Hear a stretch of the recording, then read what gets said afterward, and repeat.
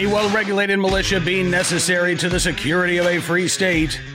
The right of the people to keep and bear arms shall not be infringed. Welcome to another edition of Bearing Arms, Cam & Company. My name is Cam Edwards. I am so glad you joined the program today. We've got a good one for you. Coming up in just a matter of moments, we're going to talk with Eric Delbert from LEPD Firearms Range and Training in Columbus, Ohio, also the co-host of the On Target radio show. Eric, also a member of law enforcement. We're going to be talking about the Casey Goodson Jr. case in Columbus. So Casey Goodson Jr., the concealed carry holder who was shot and killed by a Franklin County, Ohio Sheriff's Deputy, Deputy Jason Mead, who was at the time working with a U.S. Marshals task force when he allegedly saw Casey Goodson drive by, was pointing a gun according to Deputy Mead, at himself and at others. Deputy Mead then followed Casey Goodson Jr. home. Apparently, according to Deputy Mead, Goodson had a gun in his hand as he was going to his front door. Deputy Mead yelled for him to drop the gun. Shots were fired. Casey Goodson Jr. Died right there, basically on his doorstep. Deputy Mead says his life is in danger. The family says that Casey Goodson Jr. didn't pose a threat to anybody. He was a licensed concealed carry holder. They say that the gun that was in Casey Goodson Jr.'s possession was found basically inside the house. I mean, there's you got a bunch of different stories. You have almost no eyewitnesses. And now you've got a murder trial. Again, murder charges filed against Deputy Jason Mead. We spoke with Eric Delbert about this case about a year ago. Right after it first happened. The investigation has been going on since then, and the charges against Deputy Mead were levied last week. So I want to get Eric Delbert's take on this, as well as his thoughts on how this case is being presented there in Columbus, both by the news media as well as public officials. And is there a rush to judgment? Take a look and a listen. Eric, thanks so much for coming on the program, sir. It's so good talking with you today. Great being here again. I appreciate you inviting me back. Absolutely. And I would encourage folks to check out On Target Radio Show. Eric is doing great stuff there along with his co-hosts. But I want to talk to you, Eric, about, I think this is actually the topic we had you on talking about the last time you were on the show. The shooting of Casey Goodson Jr. there in Columbus, Ohio. We now have seen murder charges filed against, at the time, Deputy Jason Mead. He has since retired as an active duty law enforcement officer. Were you surprised to see the Franklin County prosecutor bring these charges? No, not at all. We have a prosecutor now, Cam, that ran on a platform that said, and these were his words, that we're going to go after officers who succumb to the temptation to shoot people. And so he, from the onset, said, we're going to go after and start charging officers. So it wasn't a surprise, very disheartening, but I think we all saw it coming. You know, and it's interesting, too, because you bring up that prosecutor's comments. We've seen in the first comments made by the Oakland County, Michigan prosecutor after the school shooting in Oxford, Michigan was, if this doesn't make us revisit our gun laws, I don't know what will. I personally don't want to hear prosecutors make political statements like that. I know that it's their right to have an opinion about whatever topic, but, look, we just went through, I think, a very high profile case with the Kyle Rittenhouse trial of seeing a prosecutor, I think, not only make some inappropriate statements outside of the courtroom, but engage in inappropriate behavior inside the courtroom as well. And it sort of poisons the well to me when you have these prosecutors making these politically charged statements, as the Franklin County prosecutor did, if you succumb to the temptation of shoot. I mean, at that point, does that prosecutor, is that prosecutor allowing for there ever to be a circumstance where an officer would be justified in pulling the trigger? According to him, it's very rare. That in that interview that occurred about 6-9 months ago, the reporter very wittingly followed up and said, Prosecutor Tyack, aren't those officers merely protecting themselves and others when they do have to pull the trigger? And his answer was, well, they think they are, but they have choices. I mean, it's really disheartening to hear this. And like you said, I don't want any favoritism for any part of the person in our society. If an officer done wrong, then we need to do what's right in the prosecutorial phases of that. But it is so it's just not the case, and especially here in Columbus. I mean, we're starting to mirror like a Chicago. It's crazy. I mean, we've had this gentleman, Casey Goodson. I mean, the whole thing is tragic. It is tragic. You never want to see the loss of life. But we've already, City Council a month ago has already put programs out there in honor of him. I mean, we're not even, at a trial phase, and they're honoring this man who pointed a firearm at law enforcement while having marijuana in his system. I mean, what are we saying as far as being able to get a fair trial down the road? Yeah. So let's talk about that because, first of all, we should use the word allegedly pointed a gun at officers because we don't have video evidence, right? You've got Deputy Meade's statement. But this seems to me as one of the key factors here in terms of the charging decision. Were there other officers who say, yeah, I saw Casey Goodson point a gun at me? Because the one of the last descriptions that I read, and I believe this was actually from Deputy Meade's attorney, said that as Casey Goodson was driving by, so he wasn't connected to this investigation that was going on, right? The Deputy Meade was out there as part of a task force with the U.S. Marshals. They were looking for somebody else. Casey Goodson Jr. wasn't even on their radar. But supposedly, as Casey Goodson Jr. drives by, he points a gun at an officer and then points a gun at another person in another vehicle. And that's what prompted Deputy Meade to follow Casey Goodson, first in his car, then on foot. And then Goodson again is shot and killed, basically just, steps from his front door. So is there independent corroboration that you're aware of that Casey Goodson Jr. did display a firearm, pointed a gun at multiple people before he was shot? No, it's my understanding there were no witnesses anywhere along the way in this case. So from the beginning, where Deputy Meade describes Casey Goodson allegedly pointing the firearm at passerbys and as his words, tracking them as they drive by. So you can imagine, pointing it at someone and kind of tracking them as that car moves by. And then apparently the same happened to Deputy Meade himself.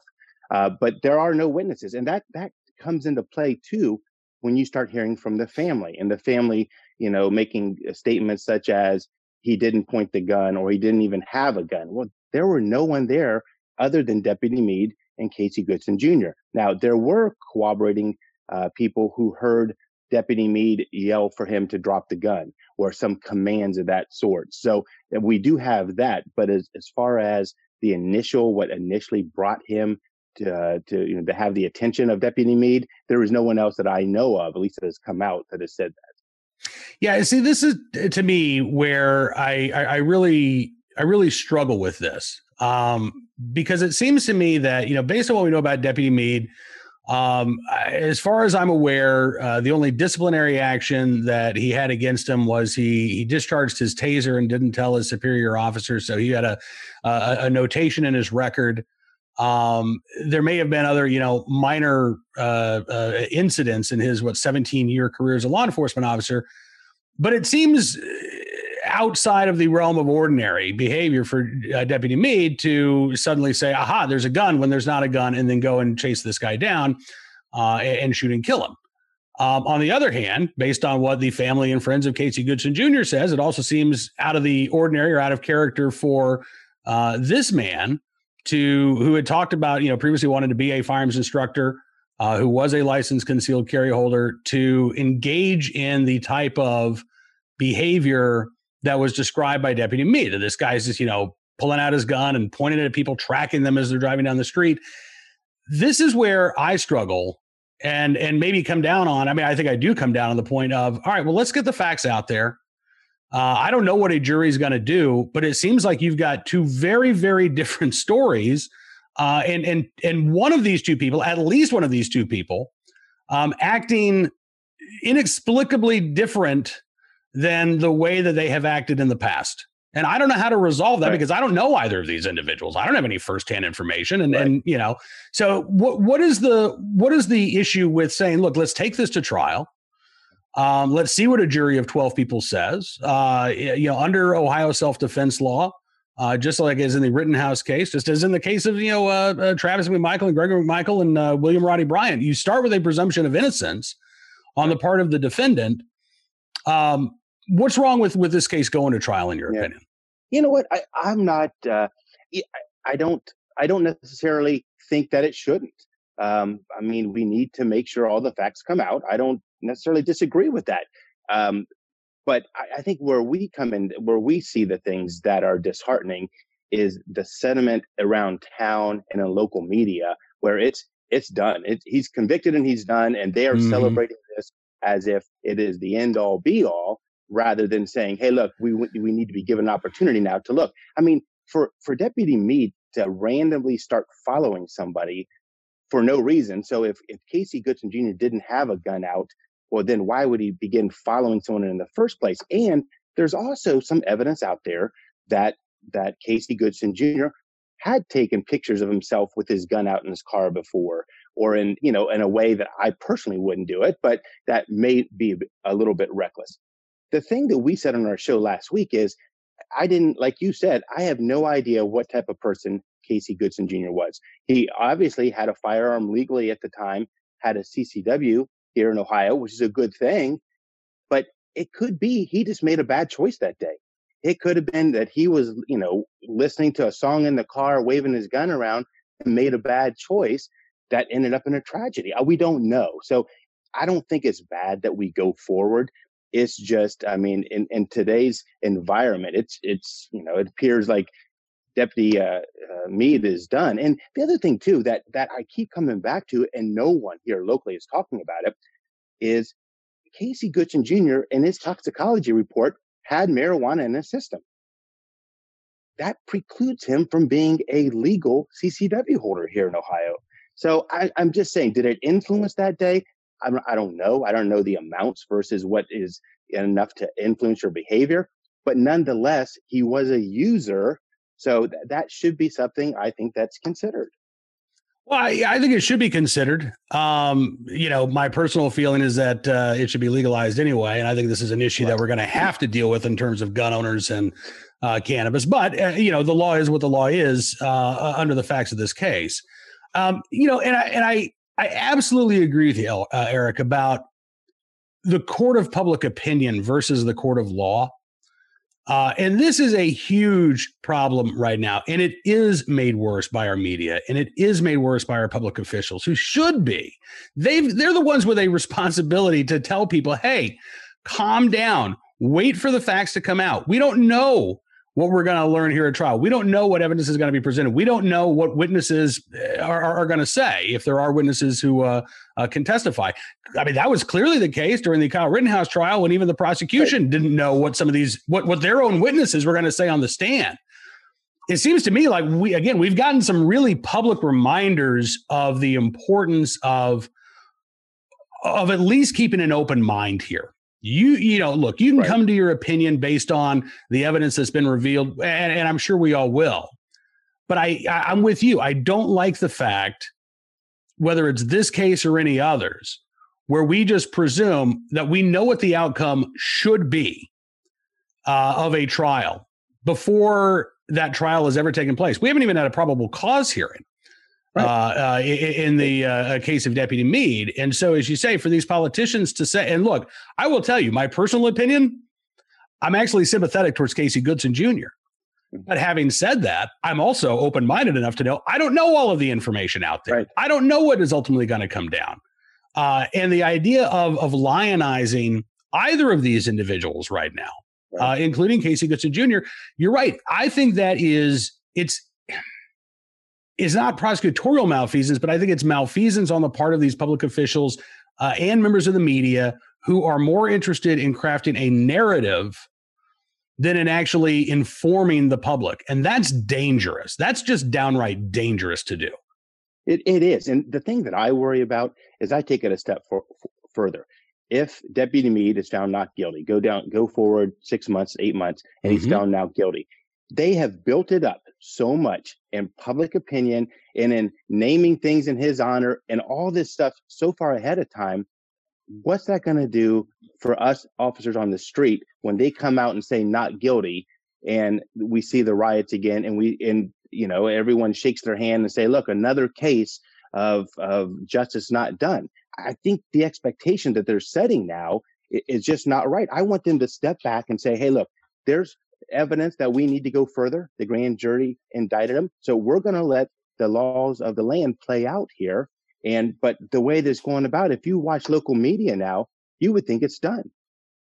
Yeah. And again, that doesn't serve anybody. I mean, maybe it serves the media, maybe it serves some of these politicians, but I don't, not only is it extraordinarily not helpful to the public, it really does, as you say, it poisons the well, right? By setting that narrative and by setting those expectations. And then, conversely, by the way, if Deputy Meade is ultimately found guilty, then the narrative will be, well, the system worked this time, right? Right. But the system, what drives me crazy, Eric, is that the system only works, quote unquote, when folks get the result that they want. Exactly. Right. And that's not, I mean, if that's the only way the system is working, then the problem lies with you.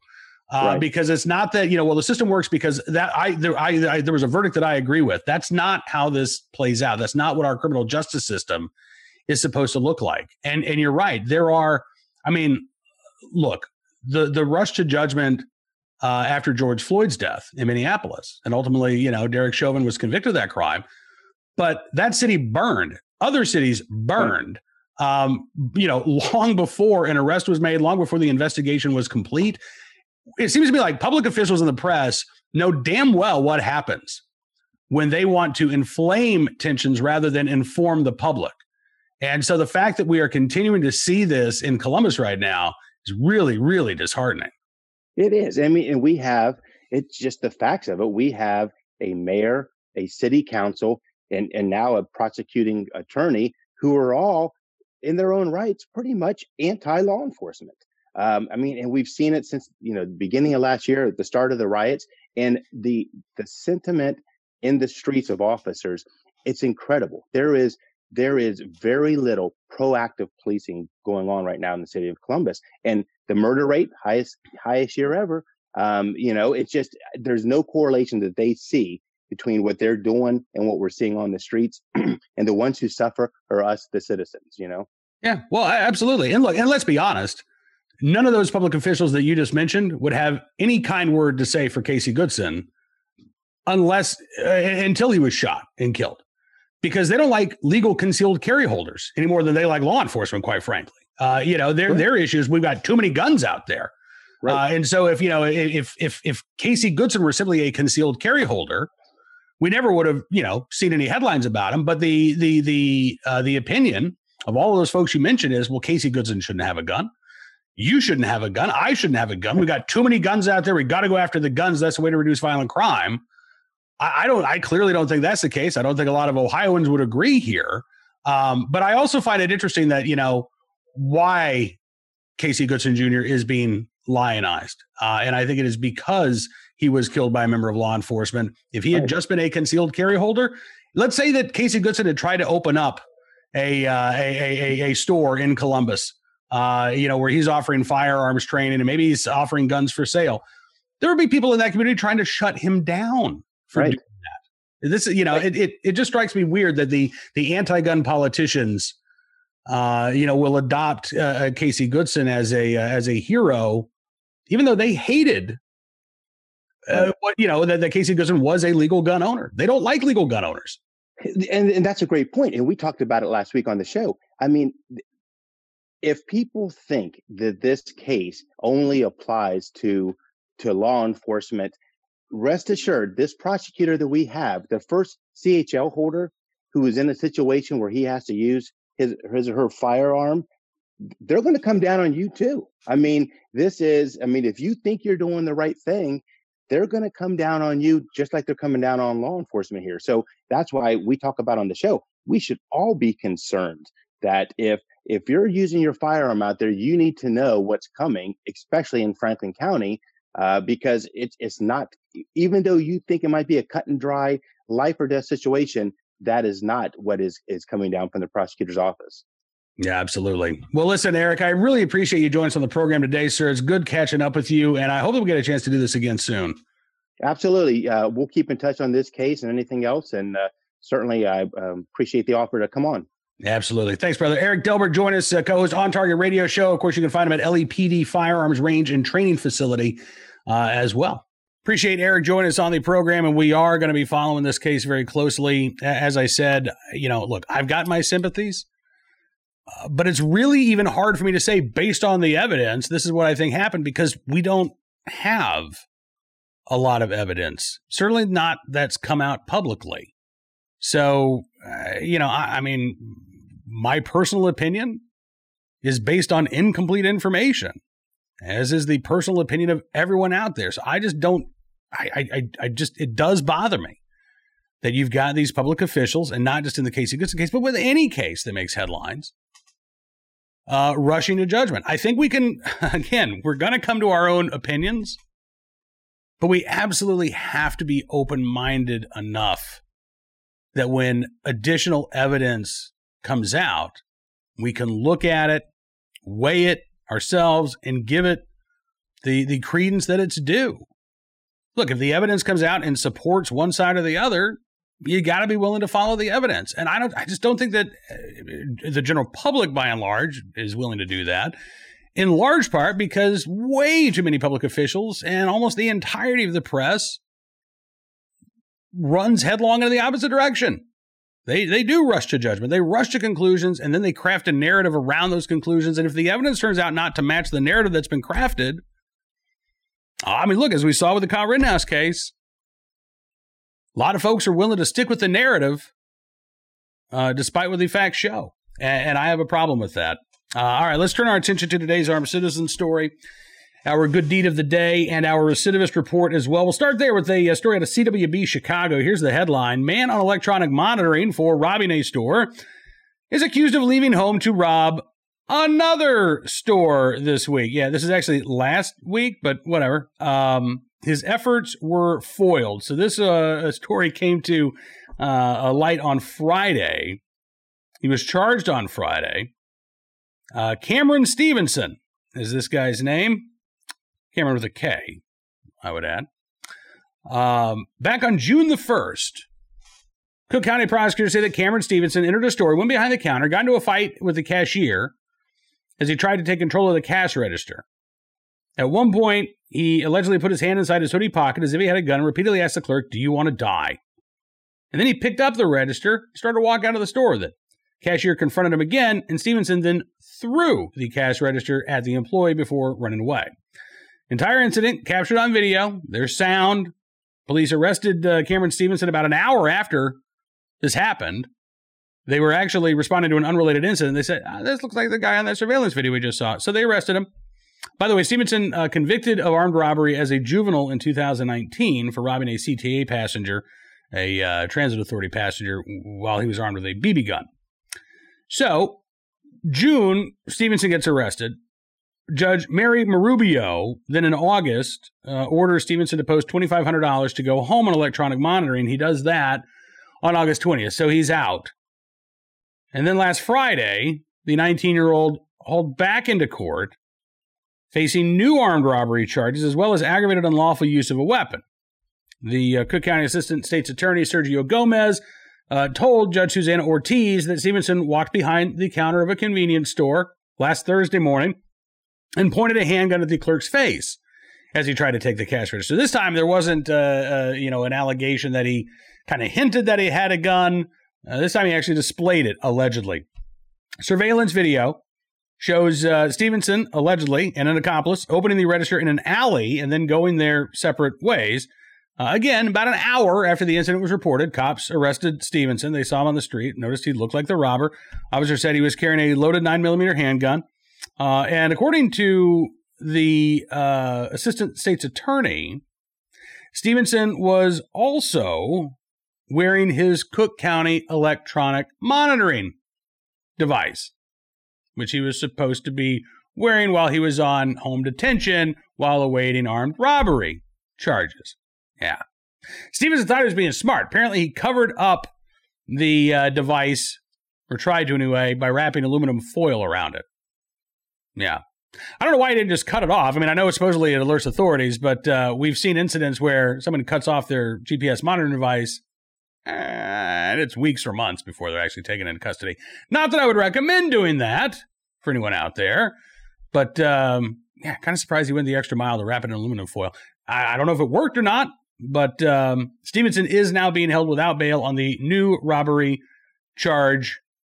She also ordered him held without bail for a few days on the May robbery case until that judge can review the new developments. Meanwhile, today's Armed Citizen story, also from Chicago, also from last Friday, where a concealed carry holder fatally shot a man in the Chicago Lawn neighborhood. Police say that the man was shot and killed after he threatened the concealed carry holder with a firearm. It happened about 6:45 Friday morning there in Chicago, in the Chicago Lawn neighborhood on the city's southwest side.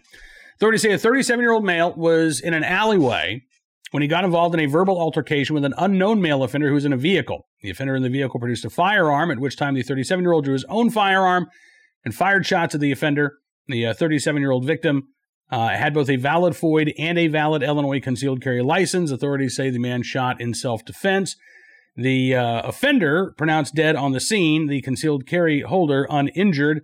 Detectives do continue to investigate, but again, at this point, looks like a clear-cut case of self-defense among one of the 30,000 or so individuals in Chicago who are licensed to carry a firearm.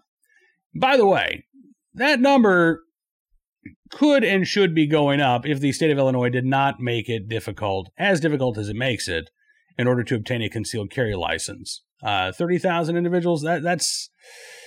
Well, what, you got about almost 3 million people in the Chicago area, right? So you're looking at 1% of the population. Whereas I just did a story earlier today about El Paso County, Colorado, where of the adult population, about 10% have a concealed carry license. So I'm glad that we've got shall issue in the state of Illinois, but we still have a long way to go in ensuring that the average citizen can exercise their right to bear arms in self-defense. Finally today, our good deed of the day from Detroit, Michigan, where officers in the right place at the right time, willing and able to do the right thing to help get 4 abducted children home to safety. This was last Tuesday. Officers pulled a woman over for running a red light. So this is, in essence, just a random traffic stop. Somebody runs a red, they pull the car over, and they discovered that she had 4 kidnapped children inside. 37-year-old Stephanie Marie Binder of Detroit pulled over about 7:30 last Tuesday morning. When the officers approached the vehicle, they saw 4 kids in the backseat crying. And they asked Stephanie Binder, "Hey, are these your kids?" And she said, "Oh, yeah." And then they asked the children, "Do you know her?" And they all shook their heads no. And that's when Stephanie Binder was arrested.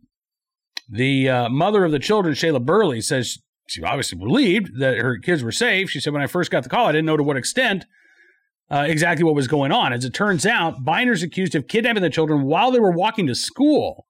So as far as mom knew, she sent the kids off, have a good day at school, and that was it. But no. In fact, authorities say that Binder stole a van and then stole the kids, basically. She's now been charged with 4 counts of kidnapping, child enticement, 4 counts of unlawful imprisonment, 1 count of unlawfully driving away of an automobile, and 1 count of receiving and concealing a stolen motor vehicle. And again, the quick thinking of those officers thought they were just pulling over, getting ready to issue a traffic citation. We thank you for your very good deed.